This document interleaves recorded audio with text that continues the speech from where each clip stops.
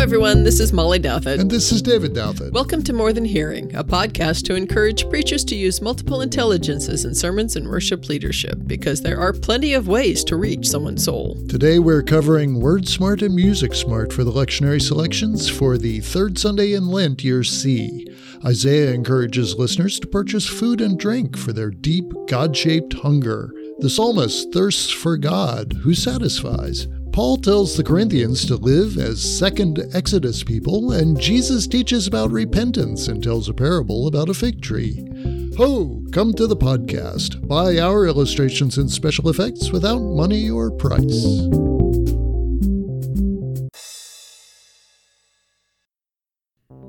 This podcast is based on Dr. Howard Gardner's theory of multiple intelligences. Dr. Gardner suggests that there are multiple ways to learn, process, remember, and understand our world. Each week, centered on the weekly readings of the Revised Common Lectionary, we develop illustrations and special effects using various smarts based on Dr. Gardner's identified intelligences. Over the course of 4 weeks, we will cover Word Smart, Eye Smart, Math Smart, Body Smart, Music Smart, Nature Smart, People Smart, and Self Smart. You could read more about Dr. Gardner's work by clicking at the link at the top of our webpage, morethanhearing.org. Join us as we explore ways these intelligences can be utilized for a deeper appreciation of God's Word. Then we encourage you to try it yourself. Anytime and any way we can make use of the different smarts, we give people greater access to the Word of God so they can acquire it, process it, and internalize it in ways that make sense to them. Let's get started. Hey everyone, welcome back, or welcome here if you are a first-time listener. We are looking at Year C, Lent 3 this week. We are looking at Word Smart and Music Smart. And we have, since the beginning of this liturgical year, have been talking about what those intelligences are. What we're going to start doing now is talking about how we can use those intelligences, particularly in worship experiences. So I'm doing Word Smart this week, and David's got music. So Word Smart is essentially what the church has done really very well for a couple of centuries. Since the Reformation, we have had, especially in Protestant traditions, very word-heavy worship services with a great deal of emphasis on the sermon as the focus of the experience. Now, while that isn't always a bad thing, some people are very gifted wordsmiths and storytellers and can really make Scripture come alive in a sermon and give people a lot of theological meat to chew on. If the preacher has an axe to grind, or worse, doesn't have a point, the sermon can be either a bludgeon that beats up the sheep or a total snooze fest. If, however, the preacher is aware of how Word Smart reaches people, then the sermon can be presented in a wide variety of different formats with an abundance of illustrations and special effects from the other 7 intelligences. Stories and references to literature and poetry still play a major part in Word Smart sermons, as well as clever wordplay and well-written prose. So that's how Word Smart has fit and can fit into your worship experiences.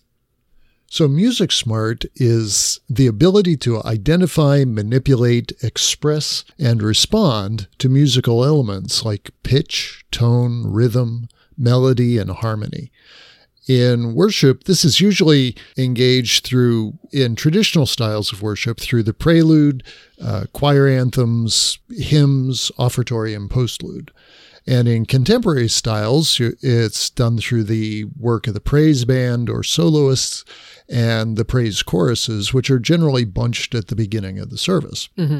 So in both cases, though, they're being segmented off, set aside from the liturgy, if you have liturgy, or from the sermon itself proper, and are often offered by trained or practiced musicians rather than being participatory for all the people. So musical intelligence, though, can be used in the liturgy itself, if you have liturgy of back and forth with people, or in the reading of Scripture and in the delivery of the sermon. And this may be more widely participatory by the intentional use of musical elements like rhythm, pitch, and tone, and not just whole songs. So invite your congregation to set a beat by clapping their hands or tapping their toes while the preacher raps a scripture paraphrase or recites a poem in time, which is basically the same thing. Use different instruments to emphasize repeating themes, and let people speak or sing a refrain during a prayer. Mm-hmm. So anyway, that's a few thoughts on how you might incorporate Music Smart, and we'll take a look at a few more as we go along here. But you can also check out all the rest of the intelligences at our website, morethanhearing.org, on our resources page or our About Dr. Gardner's Work page. And you can also look at our episode from 3 years ago for Lent 3 years in 2016. In 2016. Right. And we'll have links for those at the show notes for this week's episode. Okay, let's go look at the texts. We're starting with the gospel lesson for Year C, Lent 3, which is from Luke chapter 13, verses 1 through 9. And this is verses 1 through 9 it's like there's almost two different things, that Luke had a story and then a parable, and he just smashed them together. There is connection in them.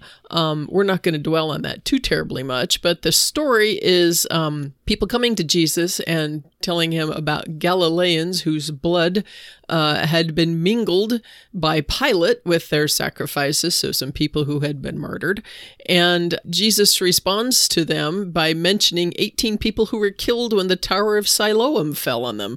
So we've got some tabloid headlines going here. Yeah. And Jesus says to the people who have told him this news, "I tell you, unless you repent, you will all perish just as they did." Well, that doesn't sound very cheery.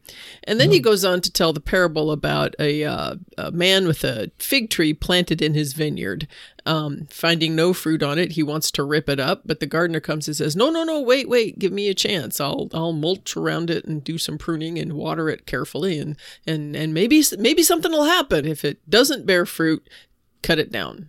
So Yep. there you go. There does not seem to be any connection between those two things at all. But I think there is. Yeah, there is. It's about bearing fruit. Bearing fruit and repenting. Mm-hmm. Mm-hmm. And let's see if we can change course here. Exactly. There you go. And yes, and as a matter of fact, my first illustration deals with that in verse 5 for the word repent. No, I tell you, unless you repent, you will all perish just as they did. So looking at one of my favorite WordSmart blogs called Lectionary Greek, written by Rob Mialis, he goes through some particular Greek words and highlights their use in scripture passages. And this particular use for the word repent is the present tense subjunctive, which means that it's kind of an ongoing thing. It's not a one-time repentance, turn, you're saved, we're done.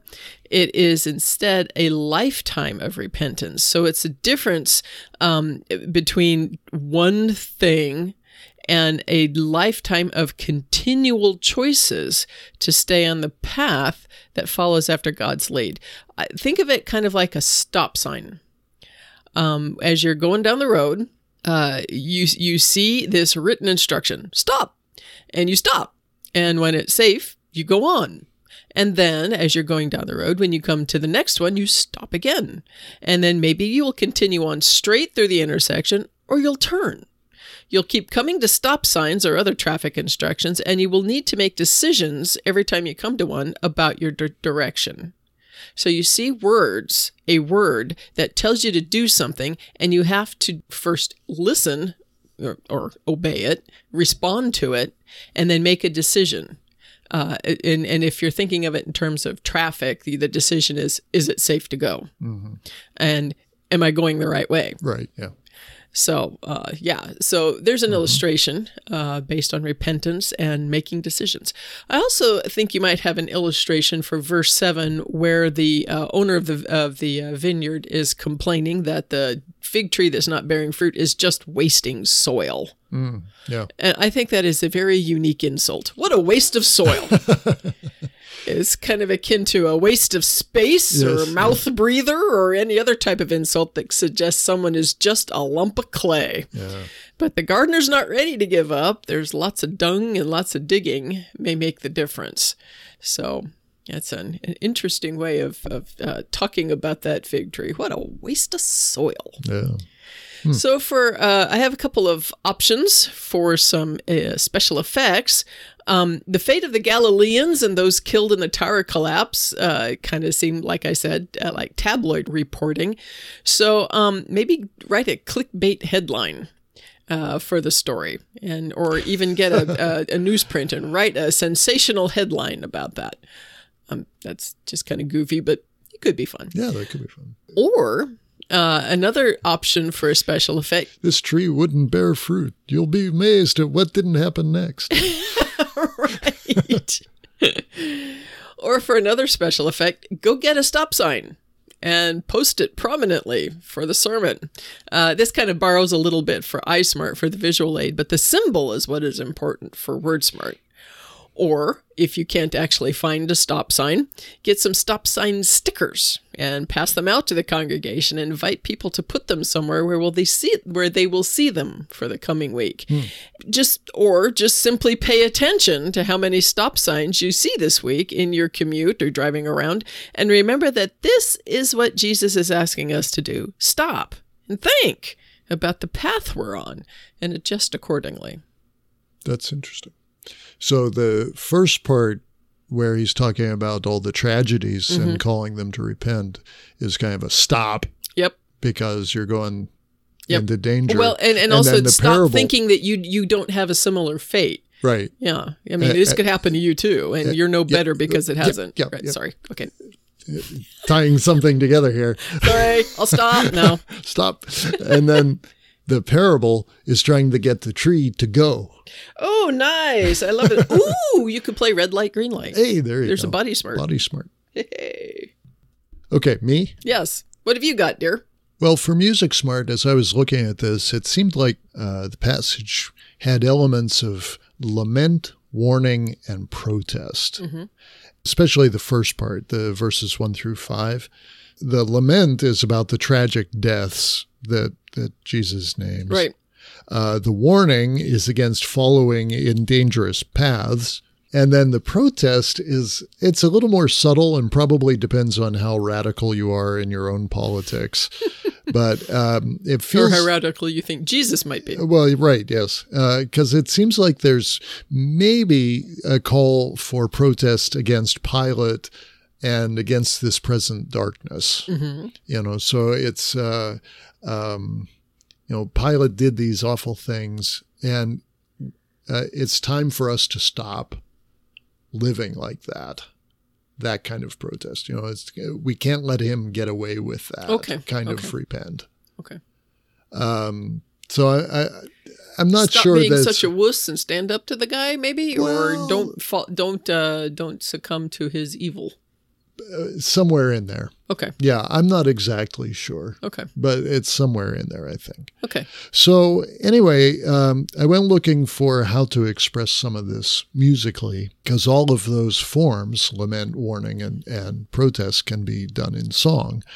The first thing I found was an article, or actually a section of a book by Barbara Holmes, and I came across it by way of Richard Rohr at the Center for Action and Contemplation. And we've got a link for it here. And it's a meditation on blues and jazz as forms of contemplative lament and response to the evils of life.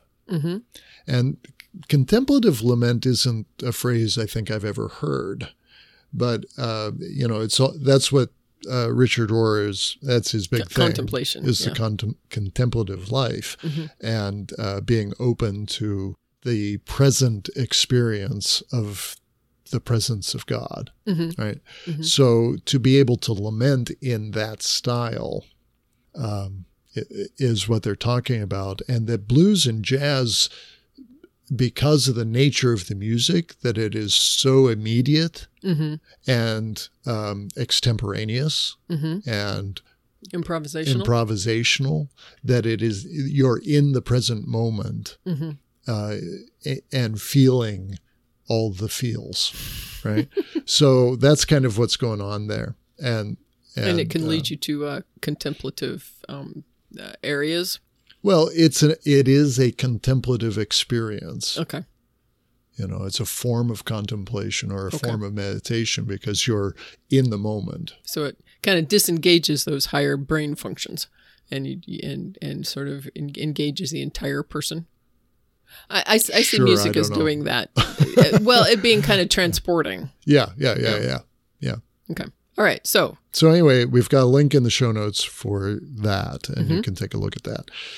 Blues in particular and jazz as responses to the evils, especially for the African American community over the course of history.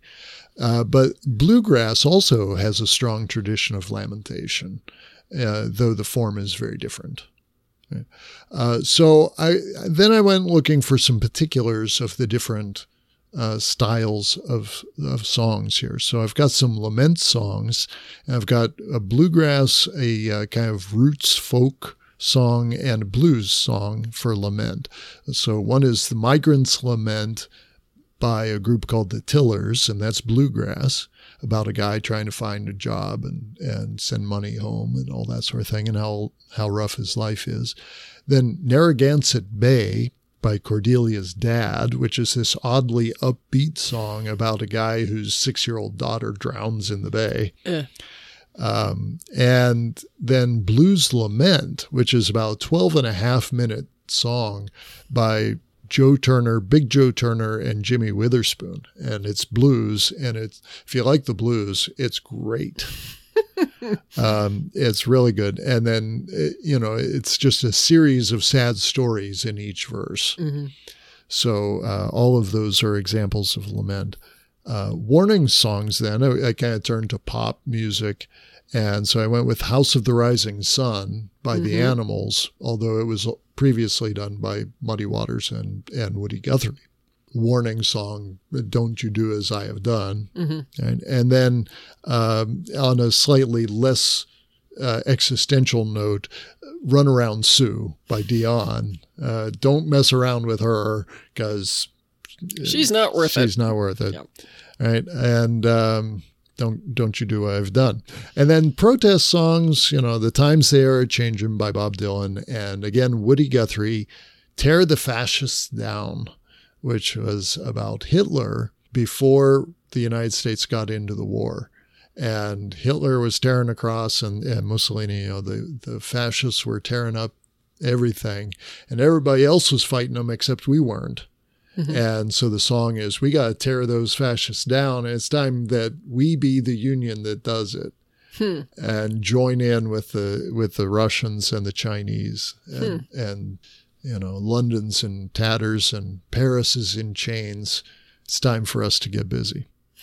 So that's kind of what I was thinking might be a flavor of what Jesus is saying toward Pilate and the other things is it's time for us to get busy. Whatever that means through the gospel. Okay. Right?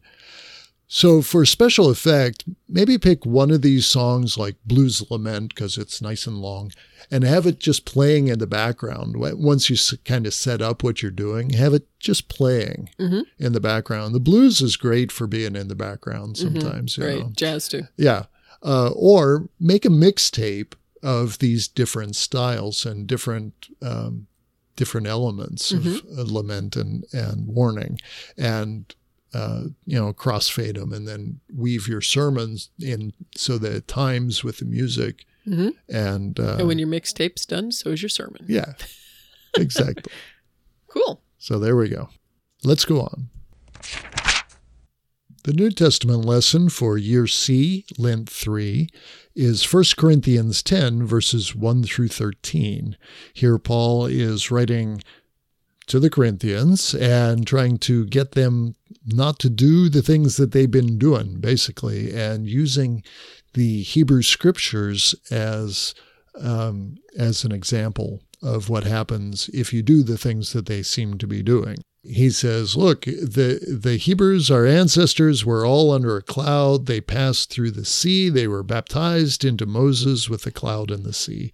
They ate the same spiritual food and drank the same spiritual drink, and drank from the rock, which was Christ, which I think is an interesting twist. Yeah, really.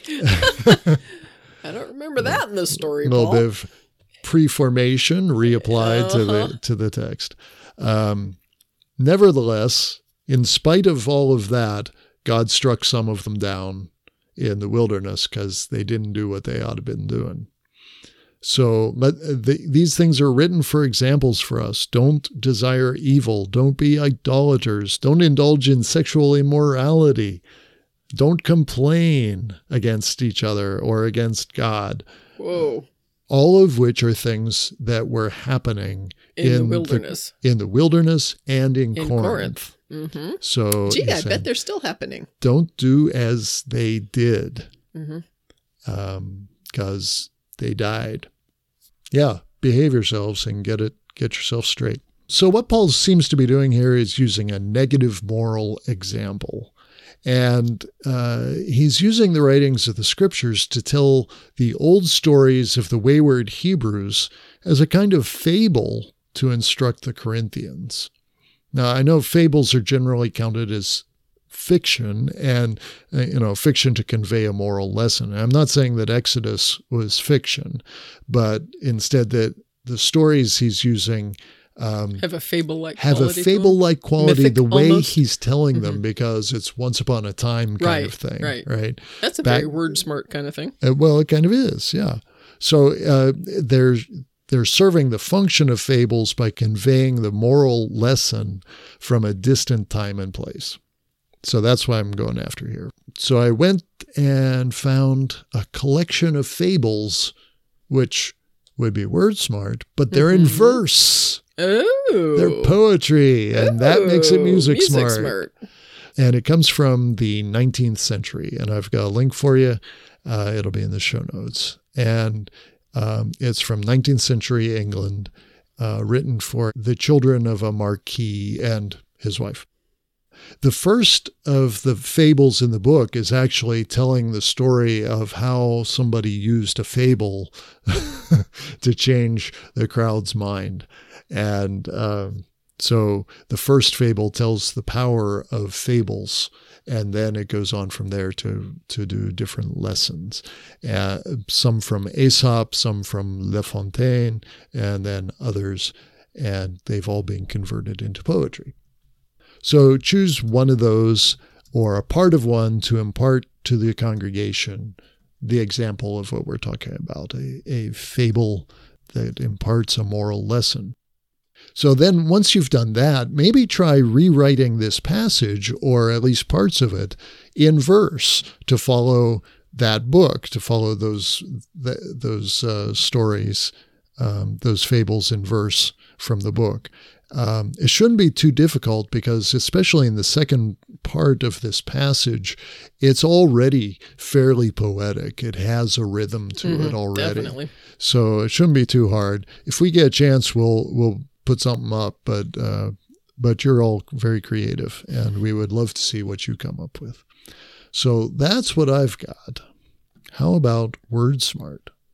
Okay. I really like the idea of the fable. Kind of wish I'd thought of that myself, but anyway. You're welcome to use it. Well, you listeners are welcome to use that, and seeing how it's really fascinating to me in working with multiple intelligence theory, how sometimes you have an idea for one thing and you think, oh wait, that could go there too. They bleed into each other a lot. They do. Music and word do especially. Yep. Okay, Bill Loader, my go-to guy for New Testament commentary, says, Paul does not espouse the view once saved, always saved, because he sees salvation as something focused not on getting into heaven and escaping hell, but on a relationship with a person, and that relationship is either intact or growing, or it's not. So the wedding doesn't guarantee the marriage. That's kind of Paul's message here. So the Corinthians had begun placing too much trust in the gift of salvation rather than the one who gave it to them. The gift began to replace the giver. That got me to thinking about a story. I didn't actually hear it from this woman. My mom told me about a conversation she had with her. This is my brother-in-law's mother, who was the daughter of a Lutheran pastor. And Martha. Yep. And she was helping her mother one day. I think they were cleaning or they were packing or something. But anyway, Martha had possession of this bowl that her mother really, really loved. I don't know if it was an heirloom or what, but it had a great deal of emotional significance and value for her. And as Martha was handling it, she broke it. Her mother was devastated that this priceless piece of glassware or ceramic or whatever it was broken, and she tried not to make Martha feel guilty about it, but she wasn't entirely succeeding. And her father, seeing his wife's devastation and the way that Martha's mom was piling onto her devastation at having broken this, said to his wife, "If you love that bowl so much, then maybe it's a good thing it's gone." So there's a story. Yeah. That's an illustration of how the gift replaced the giver. And if you have any sorts of personal stories or know of any other kinds of stories, you can use that as an illustration. That's one of the things about WordSmart that's really good, is telling stories that relate to the theology or the point that is being made in a particular piece of scripture. Right. And if it's a personal story, something that you yourself can tell, even better, because it connects you to the story and then allows people to make their own connections to the story. So that's an illustration. Special effects, got a couple ideas here. Find a way to include this relationship of grace in the liturgy. Use verse 12, which is, "So if you think you are standing, watch out that you do not fall." Use that as a basis for a prayer of confession. Maybe even use that phrase in sort of a rhythmic, repetitive way. Maybe even sing it. There you go for some music, Smart. Thank you. You're welcome. And use verse 13, "No testing has overtaken you that is not common to everyone. God is faithful, and God will not let you be tested beyond your strength. But with the testing, God will also provide the way out so that you may be able to endure it." You maybe use that as an affirmation of forgiveness. So use the words in this passage in your liturgy. And then I looked back at what we did 3 years ago, and the worksheet had an idea for using different kinds of instruction manuals, because Paul says in verse 11 that these things were written down to instruct us. So what other kinds of words of instruction do we encounter in our lives, like owner's manuals, cookbooks, dictionaries, textbooks, maps, contracts, that sort of thing. So just bring in a collection of written word that instructs you or gives you guidance as a way of, showing, demonstrating how things are written to instruct. Or once were. Or once were, right. Yeah. Or you can just hold up your phone. Yeah. It doesn't have to even have anything on it. Just say, "I've got it here." People will trust you. Take me at my word. Anyway, all right, let's go on. The psalm for year C, Lent 3, is Psalm 63, and the lectionary committee, instead of using the entire thing, has us going for verses 1 through 8.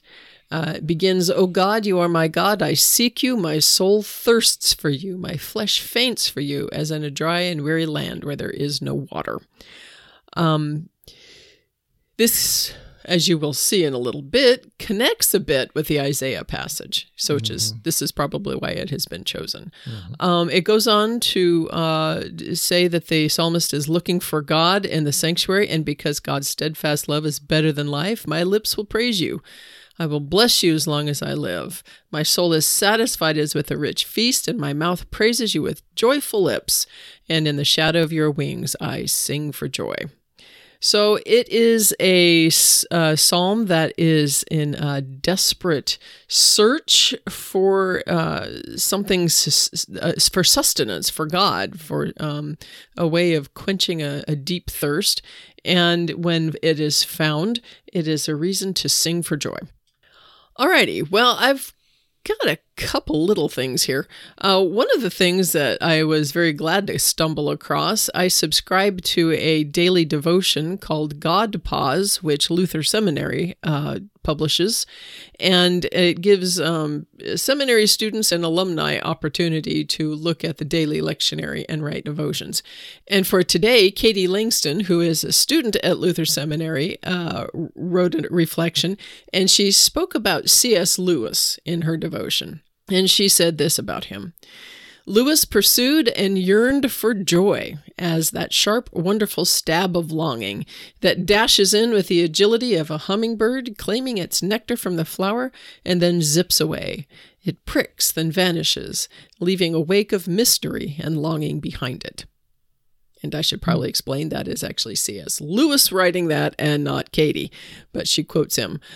So I think that's just sort of a very evocative way of, it's a really evocative metaphor of what joy is like.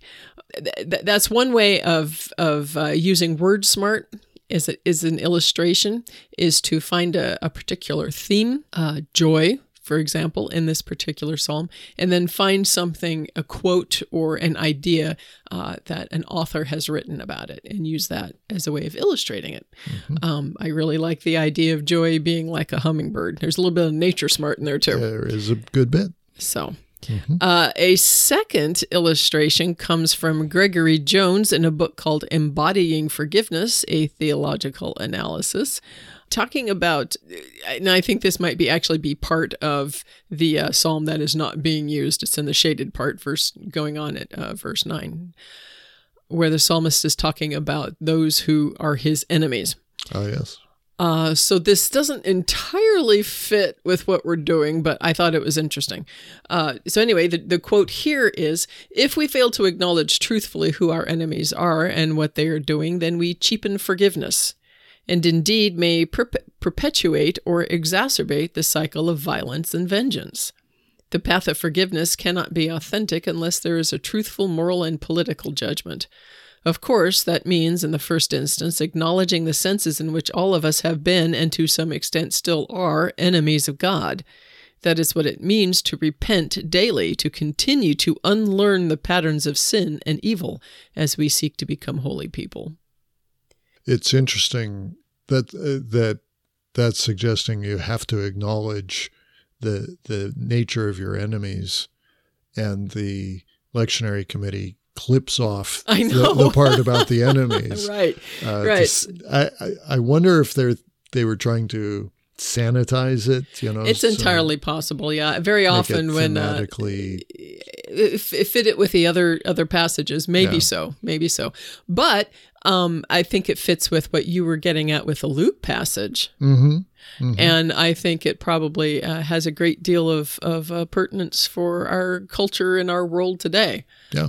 Particularly the idea of acknowledging the ways in which we continue to be enemies of God. We always point at our enemies and what awful people they are without remembering to, look back at the three fingers that are pointing back at us as we're pointing one finger at them. Right. So I think it's an interesting quote, and it's an opportunity to explore those verses that got cut out by the lectionary committee. Yeah, I think those are worth spending some time on. Absolutely.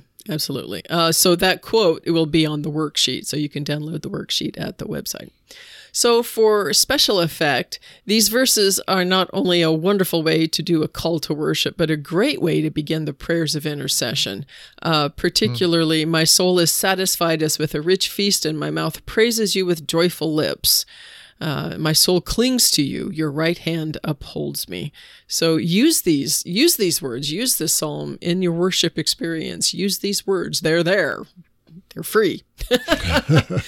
And one of my go-to websites for liturgy is Liturgies and Litanies is written by a woman named Joan Stott, who has a website called The Timeless Psalms, and she always has some really great ideas, and we'll have a link to that website at the show notes as well.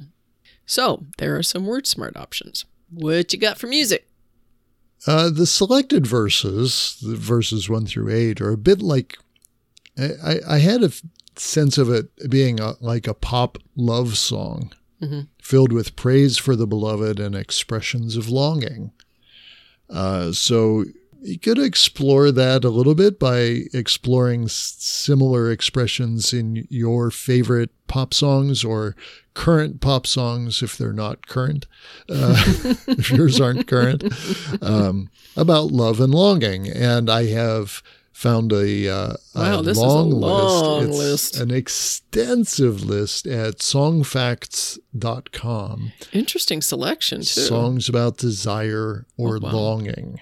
And it is an alphabetical list, and there are several dozen. All those different styles, too. Yeah. And different You should periods. go look just to see this and see what's in your own music library. Yeah, too. It goes back to Frank Sinatra and who is Fitz and the Tantrums? I've never heard of that one. What's the song? I don't know. Complicated. Oh, way at the top. I don't know. Yeah. So anyway, all sorts Lady of Antebellum, folks. Thelma Houston, Third Eye Blind. Yep. Cool. So I don't know how many of these. There are a lot that I don't recognize at all. I think a lot of them are Devo, 80s, 90s. No, I've seen Drake and I saw there Sarah are some. Tegan. There are a few contemporary ones that I don't know. So anyway, the idea here would be to explore some of those same themes about longing and how that gets expressed in the pop culture. And you might do that looking at songs from different eras, 40s, 50s, 60s, 70s, 80s, 90s. Right. Just pull different styles. Pull a little bit out here and there, and then compare it to the psalm and how the psalmist's longing is turning toward God rather than a romantic or sexual partner. Right. So where does the difference come between those pop songs and the psalm? Well, it might be those last verses that God elided, where it says, by the way, my enemies will be destroyed. Right. Now, there are some of the songs on that list probably include stuff like that. Sure. So, that would be interesting to explore as well. But, so, interesting. Yeah. So that or might take be the psalm and put it to one of these tunes. Well, that would be good too. Yeah. That'd be fun. I've bookmarked that list. I'm going to keep it and see what I've got in my own music library. Good. All right. So that's it. Great. Let's go on. The Old Testament lesson for Year C, Lent 3 is Isaiah 55, verses 1 through 9. It is perhaps the only use of the word ho in the Bible. I don't know. H-O. Ho, everyone who thirsts, come to the water. Even if you have no money, come buy and eat. Buy wine and milk without money and without price. Why do you spend your money on that which is not bread and your labor for that which does not satisfy? And it goes on with more invitation to come be with the Lord and repent and turn to the Lord, pointing out the covenant with David, the everlasting covenant with David, and God's pouring out of glory on Israel, and more of the invitation to repent and come to the Lord who pardons abundantly. And I'm sensing a theme. Yes, and just that sense of separation then at the end, verses 8 and 9. My thoughts are not your thoughts, my ways are not your ways. As far as the heavens are from the earth, so are my ways higher than your ways, and my thoughts than your thoughts. There we go. Now, when I do Music Smart, I try not to just do a list of songs, but I noticed that on at least 3 of these, I have a list of songs. So, sorry, gang. In fact, I've got 2 lists of songs here. Well, the songs that you have are not hymns or praise music. No. It's stuff that's out there in the popular Yes. culture, Yeah. which illustrates a theme or an idea, probably in a way that is different and unusual from. And hopefully the norm. maybe engages the other parts Yeah. of people's lives. Yeah. So that's kind of what I'm going for. But I've got a list of 100 songs that someone thought would be good for hitting rock bottom. Now, something in this got me thinking that was kind of the point here, that people who Hitting have rock bottom? hitting rock bottom In the Isaiah passage? the invitation to those who are hitting rock bottom to come back to the Lord and start again, Well, to turn their lives around. if this was So- written to the exiles, Right. there you go. Right. And it would be 3rd Isaiah. Mm-hmm. So, returning exiles. The returning exiles. Right. And you have no money, you got nothing. Come and buy and eat anyway, rich food anyway, even with nothing. And, That sounds like a song. you know, Get busy and write that one, let dear. the wicked forsake their ways and the unrighteous their thoughts, and let them turn to the Lord that he might have mercy. So, there was just that feeling of your life is on the rocks and the Lord is offering you the way up. So that's what I got hooked on. So that's where I went. So a list of 100 songs for when you hit rock bottom. It includes some that are just, there are a lot of them that are, you're not in this alone kind of message. Certainly an important point in getting off that The bottom rock. rock. Right, yeah. So anyway, some of those songs include You've Got a Friend, James Taylor, You're Only Human, Billy Joel, several versions of Lean on Me. I think that's the list where I found Winona Judd, Rock Bottom, but she has a song called Rock Bottom? Called Rock Bottom. There you go. Then I've got another list of 20 more songs about being at rock bottom. So hundreds of choices. So whatever your musical flavor of choice is, you'll be able to find it there. There you go. Changing direction a little bit for the special effect. Try one of those things that we talked about at the top of the show. Use percussion instruments to emphasize some of the different themes and parts in the reading. So while you're reading the text, try something like, I noticed that there were several kind of repeating flavors and themes here, like invitations. There are all sorts of invitations here. Come. Listen, incline your ear, see. Right? So all of those. Whenever there's an invitation, ring a triangle. So verse 1, 3a, 6, 7, probably some more. Shake the maracas for God's providence. I don't know why maracas. I was looking through the box and there they were. Why not? So shake some maracas for God's providence. Verse 1, 3b, 5, 7b. Shake the castanets at God's ways differing from our ways. And so obviously the last couple of verses, but also verse 2 and 5b, where God offers abundant forgiveness. What you could do with I like this idea a lot. Get the percussion instruments, but bring some other people in and have them. Oh yeah, so it's not just you. Yeah. Have them practice it ahead of time, right? And doing the music or doing the rhythm stuff as you're reading the psalm, and then do it in the worship. It's kind of like what we did at the retreat. At the retreat, we mentioned that last month. Yeah. 2 months ago. It's the end of January. End of January, end of February. Yeah. Anyway, it's pretty cool. Yeah. So there we go. That's what I got. How about WordSmart? Well, I'm going back to lectionary Greek, which is interesting because this is Hebrew. And verses 2 and 3 in the Hebrew is the word nephesh, which is translated as soul. It's not actually used here in the New Revised, but if you go to look at the original Hebrew, you see it there. And Rob Mialis, again, saying that for those of us living in a world formed by the Greek ideas of that dualistic nature, when we hear the word soul, we think of that wispy part of our lives that floats up to heaven when we die. But the word soul in Hebrew means living being. There's no dichotomy. There's no division.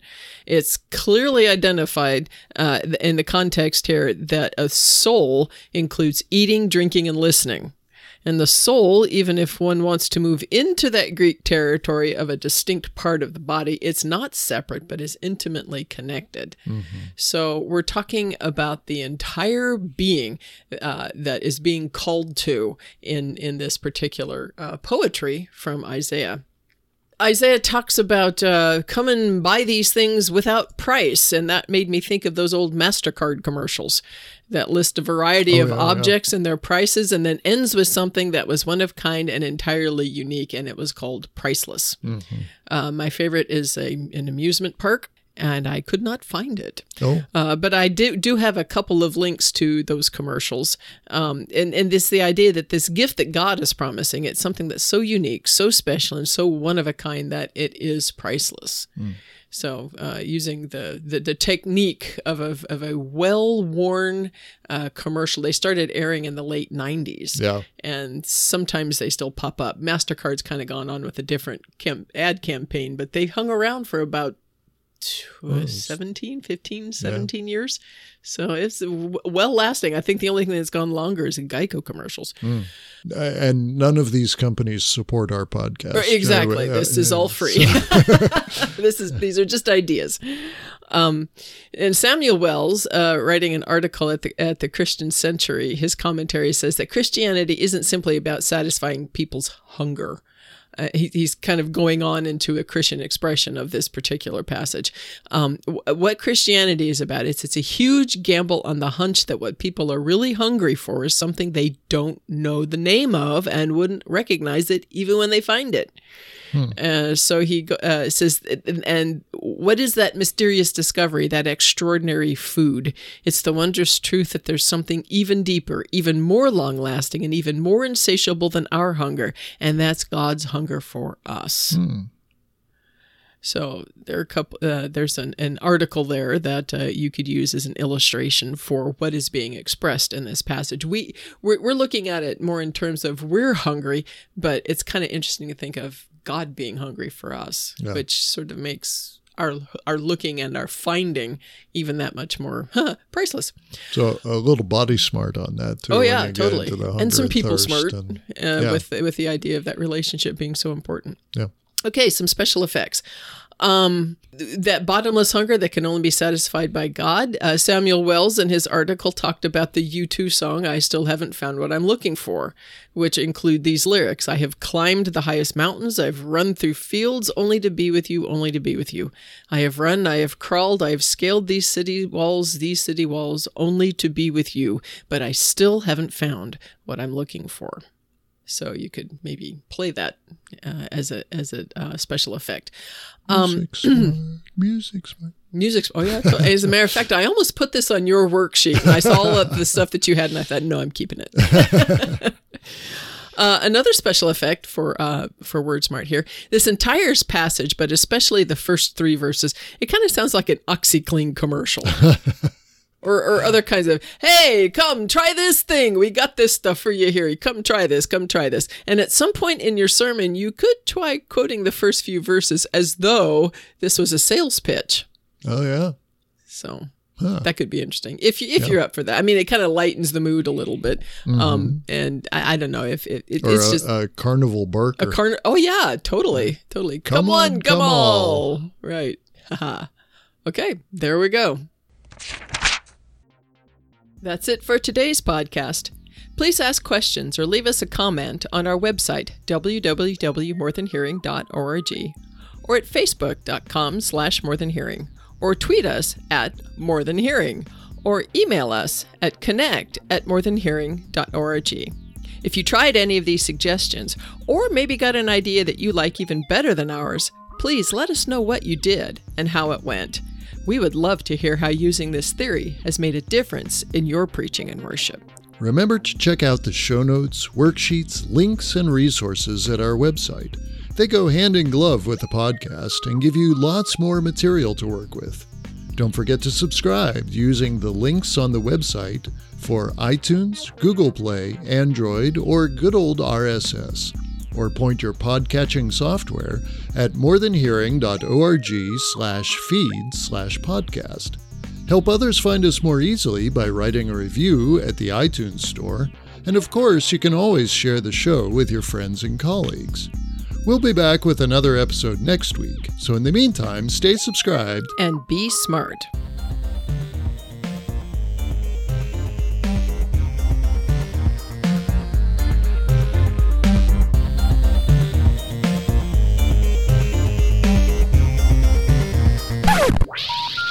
Try again.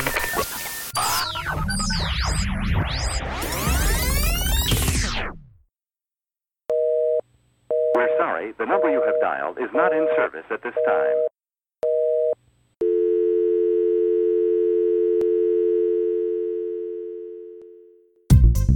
This is a Whippet Good production. Dote.